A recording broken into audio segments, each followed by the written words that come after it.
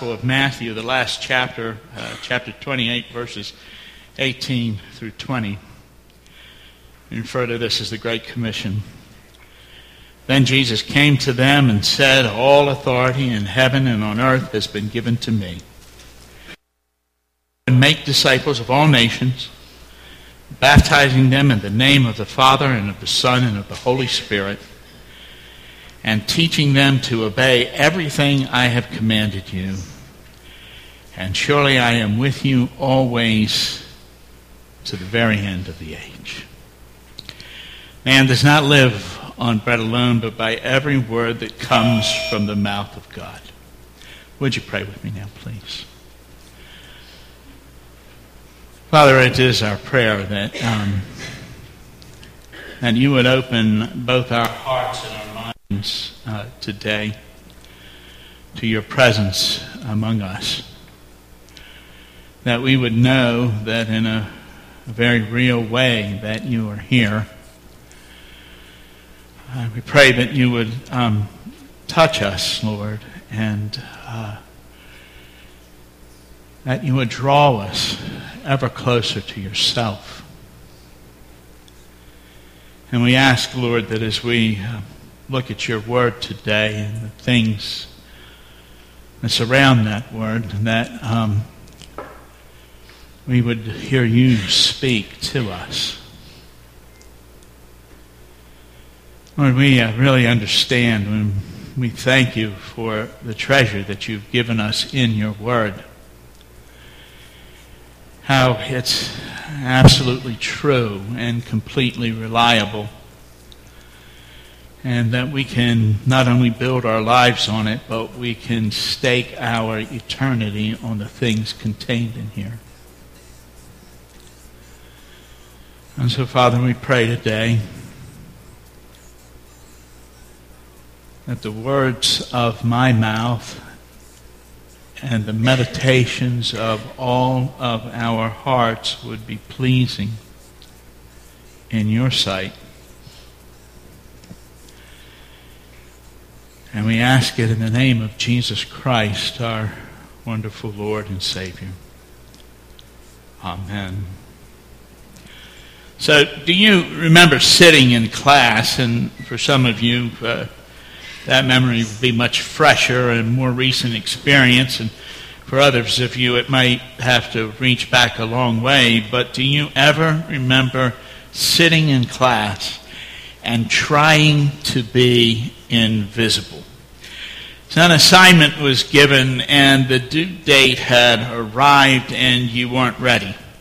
For whatever reason, you weren't prepared, you forgot, or you just didn't do it, or you didn't understand the assignment, or you honestly lost your work. That actually happened to me one time.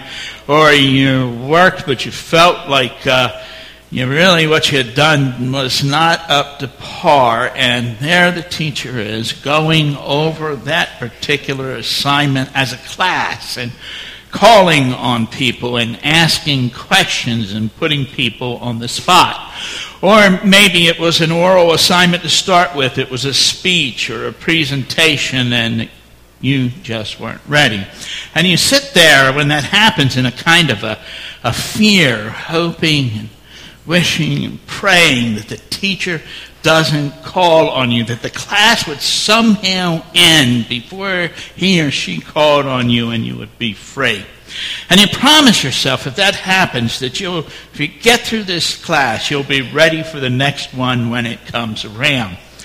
But you haven't gotten through it yet, and so maybe you slouch down in your seat so that you're not quite as visible. And when some other kid is talking, you look intently at them to show that you're participating in class, and yet you avoid eye contact at all costs with the teacher because you know that would be fatal. Not that you would actually die, but you would feel like it, or maybe you wish you were dead. Maybe you're a better student than I was, and maybe that never happened to you, but I suspect almost all of you know what I'm talking about, even if it only happened to you one time. And one of two things happens when you find yourself in that situation. Either you get through that class or you get called on. And if you were called on, then the truth came out and the teacher and everyone else knew that you weren't ready. And maybe when that happened, you were embarrassed, or maybe you were kind of philosophical and you thought, well, it's not the end of the world, or maybe you were a little bit of both of those things. But you found that you could endure it, and we can hope that you and I and anyone in that situation might have learned something from it and tried ever harder to be a little bit more diligent in being ready. The other thing that might happen is that you might really have gotten through that class without being called on. But the story doesn't end there, does it? Because either you are going to go back to that class, up where you left off, and if so, you'd be better be ready then, or the teacher has collected the work and has discovered that you weren't prepared, or it's revealed on the test. You see, even if you could have turned yourself invisible, you couldn't escape. You were still held accountable for that work. Now, I tell you that because I think that that's the way that we sometimes feel when someone talks to us about witnessing for Christ. You know, many of us become uncomfortable when people talk about that. We don't feel maybe like we're ready, or maybe we think we don't know how to do it, or that we don't know enough, or possibly we realize that there are things in our lives that would make what we say sound hollow. And we're also afraid that we'll be asked to do something that we feel would be virtually impossible for us to do. Maybe we wish then we would be able to be invisible. And what I want to do today is I want to talk about these feelings and these fears, this reluctance. And I want to try to put them in their place, because the truth is we cannot become invisible. We can't escape from what we're called to. We still are responsible for sharing our faith. But the truth will set us free. So for the last 3 weeks as a church, we have been talking about the Great Commission. And the first Sunday we were together, we saw 6 truths about Jesus Christ, which the Great Commission recorded for us in Matthew 20. For our scripture reading, revealed about Jesus. For instance, he is all-powerful and he's always with us. Those were 2 of the 6 things that we saw. And then the next Sunday, we looked at the nuts and bolts.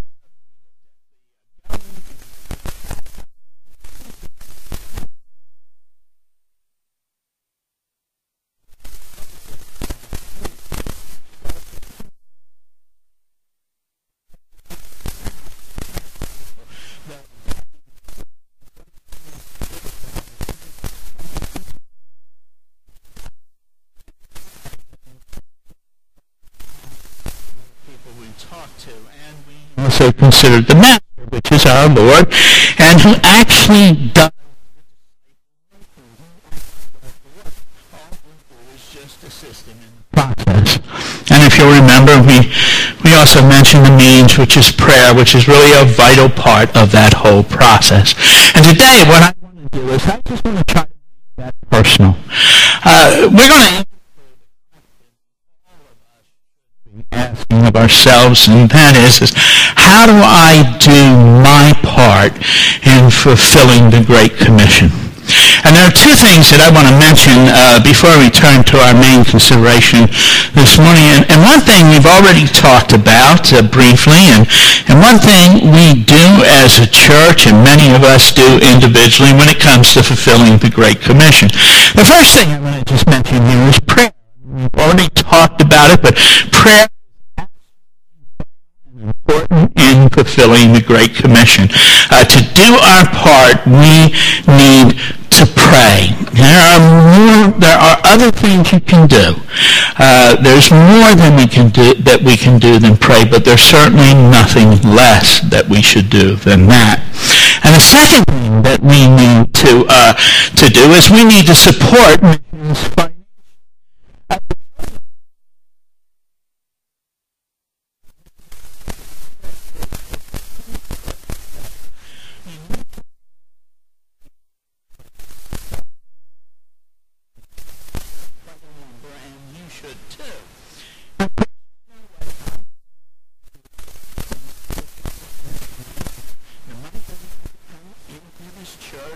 Through here, it can be given directly to missions organization, but the responsibility belongs to all of us.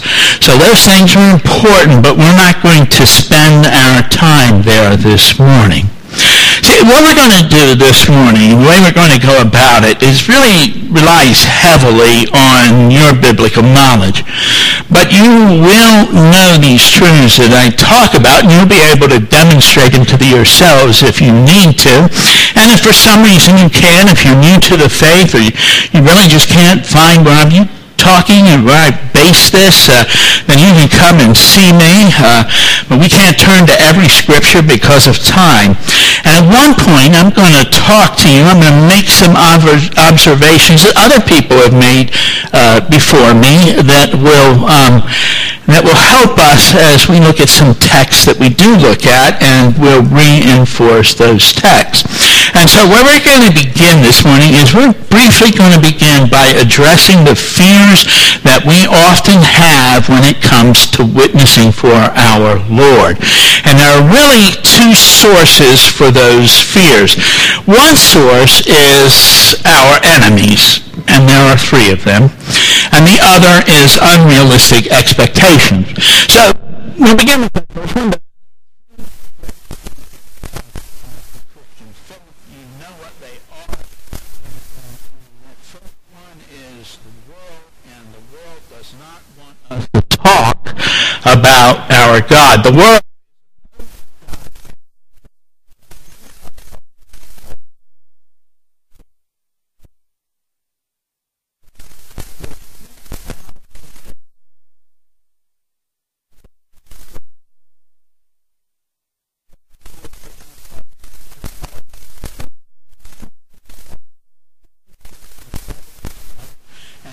things like that. And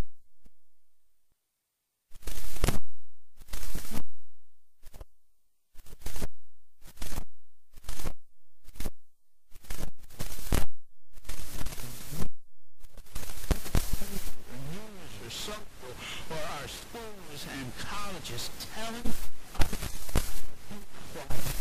that we don't have a right to speak. And they don't want to hear what we have to say. And so the world is always trying to silence us. And then there's our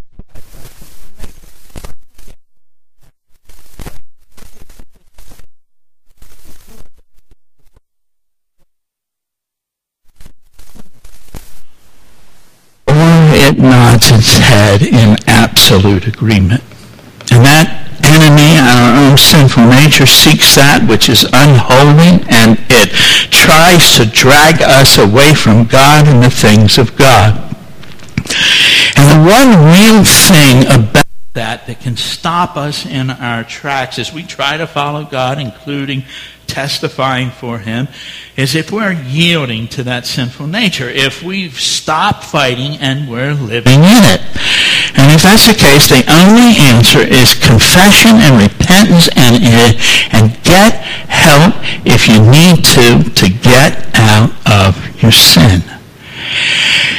And then there's the devil, who works hard at exacerbating both of those other things, and who offers us all sorts of fine-sounding false reasons for not speaking up. And so those three enemies will silence us if they can. And I have to tell you something. I think simply knowing that truth is half the battle. To know from speaking. And so then you stand your ground and do what you ought to do. The other source of our fears, I think, is unrealistic expectations. So sometimes we put those on ourselves, right? Maybe sometime in your past you really did step out and you shared the faith with someone, and that person, and you can fill in the blank. They didn't understand, or they didn't want to hear, or they didn't get saved. And so because of that, we think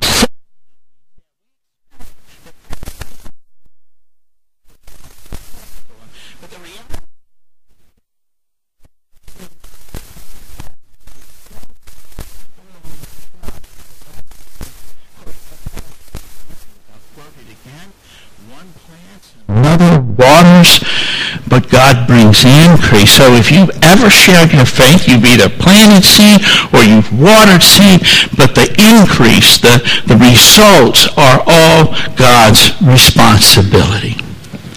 And sometimes other people, pastors, churches, groups have put these unrealistic expectations on us by telling us that there's really only one way to share your faith, which usually involves some kind of public evangelism.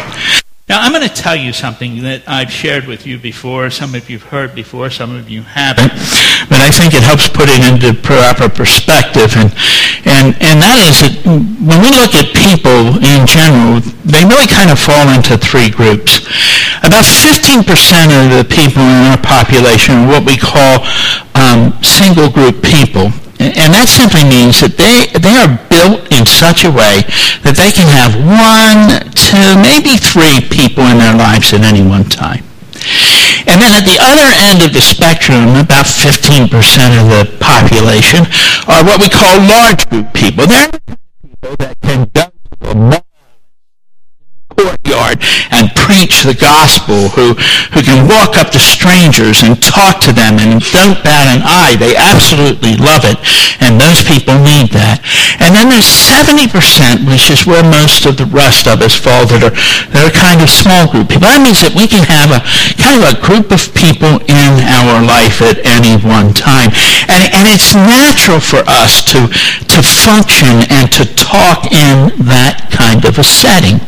And what happens so often is that some people make you feel that the only way you can really witness is if you go out and knock on doors or stand in the mall and hand out tracts or whatever it is. And you can do that. You can do that. Even if you're not built for it, you can do it. You can hand out the tracts. You can do door to door. You can do street evangelism, really no matter what group you're in. And you can do it because Christ strengthens you to do it.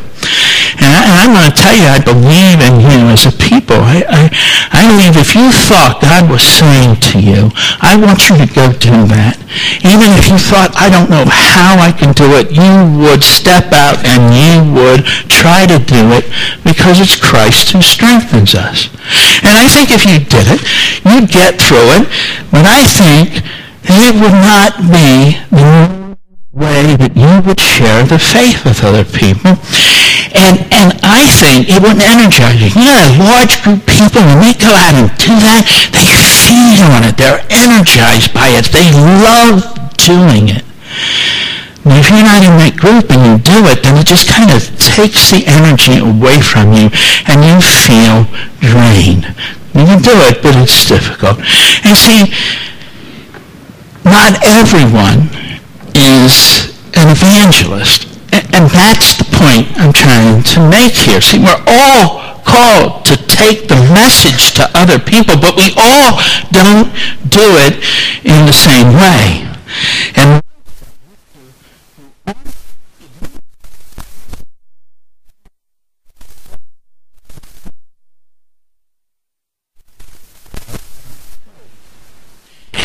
what I want to do now is I just want to look this morning at 2 verses that I think will show us how the rest of us can do that. So the first passage we're going to look at is 1 Peter chapter 3, verses 15 and 16. And you can turn there in your Bibles if you will. I can see it's already up on the screen for us. And in this passage here, Peter tells us that we are to be ready.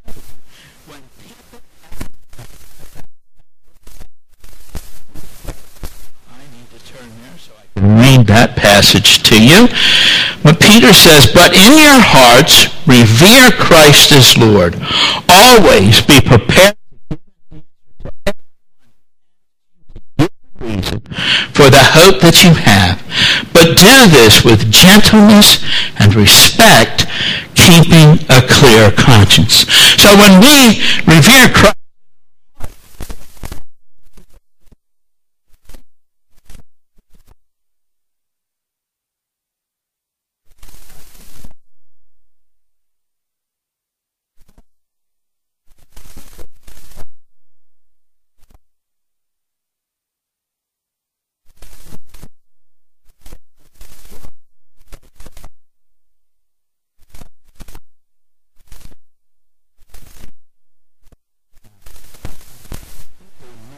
observation, and be ready to tell them what Jesus has done for us. We need to be ready to respond. We can tell them that Jesus has made a difference in our lives. We can tell them how. We can tell them what the difference was, that the things that he's done for us, that he has taken away our guilt, that he's taken away our sin, he's delivered us from fear, or he's delivered us from addiction, or in my case, he's delivered me from bad language. Just immediately did it when I came to him. We can tell people our story, and we can offer to share with them from the Bible. We can offer to take them to church. We can invite them to some activity in the church or small group or something when we get together as a people and just get them in the presence of other Christians. And any and all of that we do is witnessing for Jesus Christ. And in this text, we're cautioned. We need to be gentle.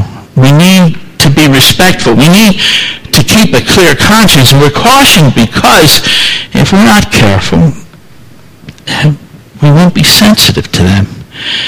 We won't be sensitive to their needs, or their feelings, or their questions, or we'll end up running roughshod over the things they believe and will hurt them in the process. And we need to keep a clear conscience because, when somebody, if we're not careful, but when somebody says something about your faith and what they see in you, the temptation is to take credit for yourself. And the truth of the matter is, it's not you or me, it's Christ living in us, and we need to be ready to give that credit where it belongs. You see, our lives, if we're really walking with God, will draw people to us and then to Christ. In some manner, they'll open the door, and we need to be ready to step through it when they do. The next passage, I think, really kind of adds to that. I think it gives us another step that we can take in that whole process, and that is we can try to open the door ourselves. And so you can turn to the passage. It's Colossians chapter 4, verses 5 and 6, and we have it up there. And this is what we read: "Be wise in the way you act towards outsiders. Make the most of every opportunity. Let your conversation be always full of grace, seasoned with salt, so that you may know how to answer everyone." So we have to still be ready to give an answer. But see, we can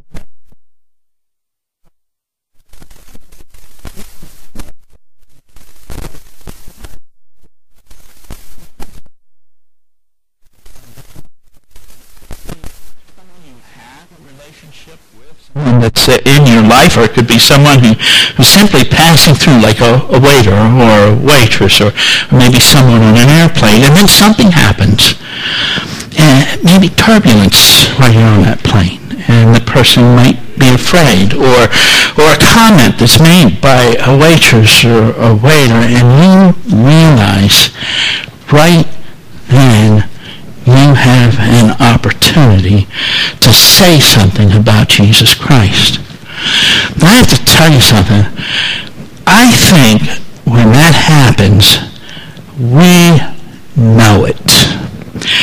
I think if we could freeze time right there when that happens, if we could step to the side and discuss it with ourselves or someone else, we'd say, yeah, that's it. That is an opportunity for me to share Christ. The problem is we can't freeze the frame. We can't stop time. And if we're not prepared, what happens? We won't knock on the door. We won't open the door. We won't step through it. Now, it may be that someday, if you're faithful, when those opportunities come your way, that God may give you the ability, teach you, show you how to make those opportunities yourself, but really all in His very good time. And until then, we need to be ready. When people come to us, if we're living our faith and they come to us and they ask us or make a comment, or where there is something that happens and we see an opportunity where we should step out in faith, we need to be ready. And you know something, in either one of those instances, you can be comfortable. You don't have to do anything that is contrary to the way God has made you. You're ready to talk about what Christ has done for you, aren't you? He knows that better than you do. And you can do it. You can share your story. Any sinners in your life, then you need to do what you always do with sin, and confess it, and repent of it, and go on. You see, I think the truth sets us free. And I think when we understand the way God makes us and the opportunity and the avenues He gives us to witness, I think for us, at least most of the time He witnessed that way, we realize we really can do it. See, if we're already trying to live our faith, if we're already trying to walk with God, and are you?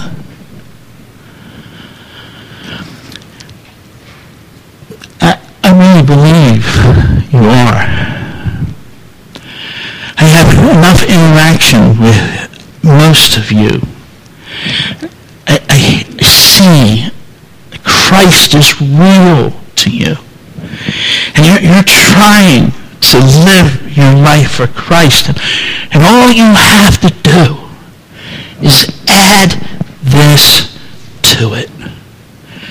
And then that becomes the way you live your life for Christ. Webb and Sharon have a saying. Maybe most of you have heard it. It's a good saying. It's worth knowing, and more than that, it's worth doing. The saying is, make a friend, be a friend, bring a friend to Christ. That's something every one of us can do. It's within all of our reaches. That's how you and I can do our part in fulfilling the Great Commission. Make a friend. Be a friend. Bring a friend to Christ.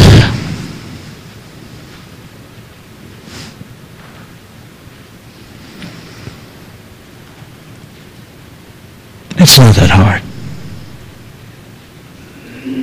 Anyone here can do that. Would you pray with me, please? Father,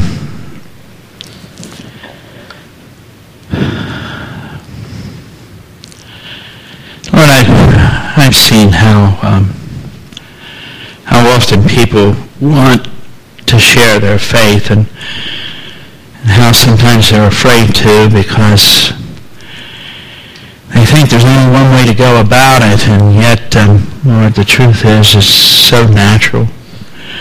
So natural for your people who are walking with you just to talk about you. Lord, help us to embrace that in our lives, whether we're in that small, that single person kind of being, or whether we're a small group of people, or even if we're that large group kind of person. Help us, Lord, to embrace it and to put it into practice. It'll make a difference in our lives, but more importantly, it'll make a difference for eternity, for other people. Help us, please, in Jesus' name, to make it personal. Amen.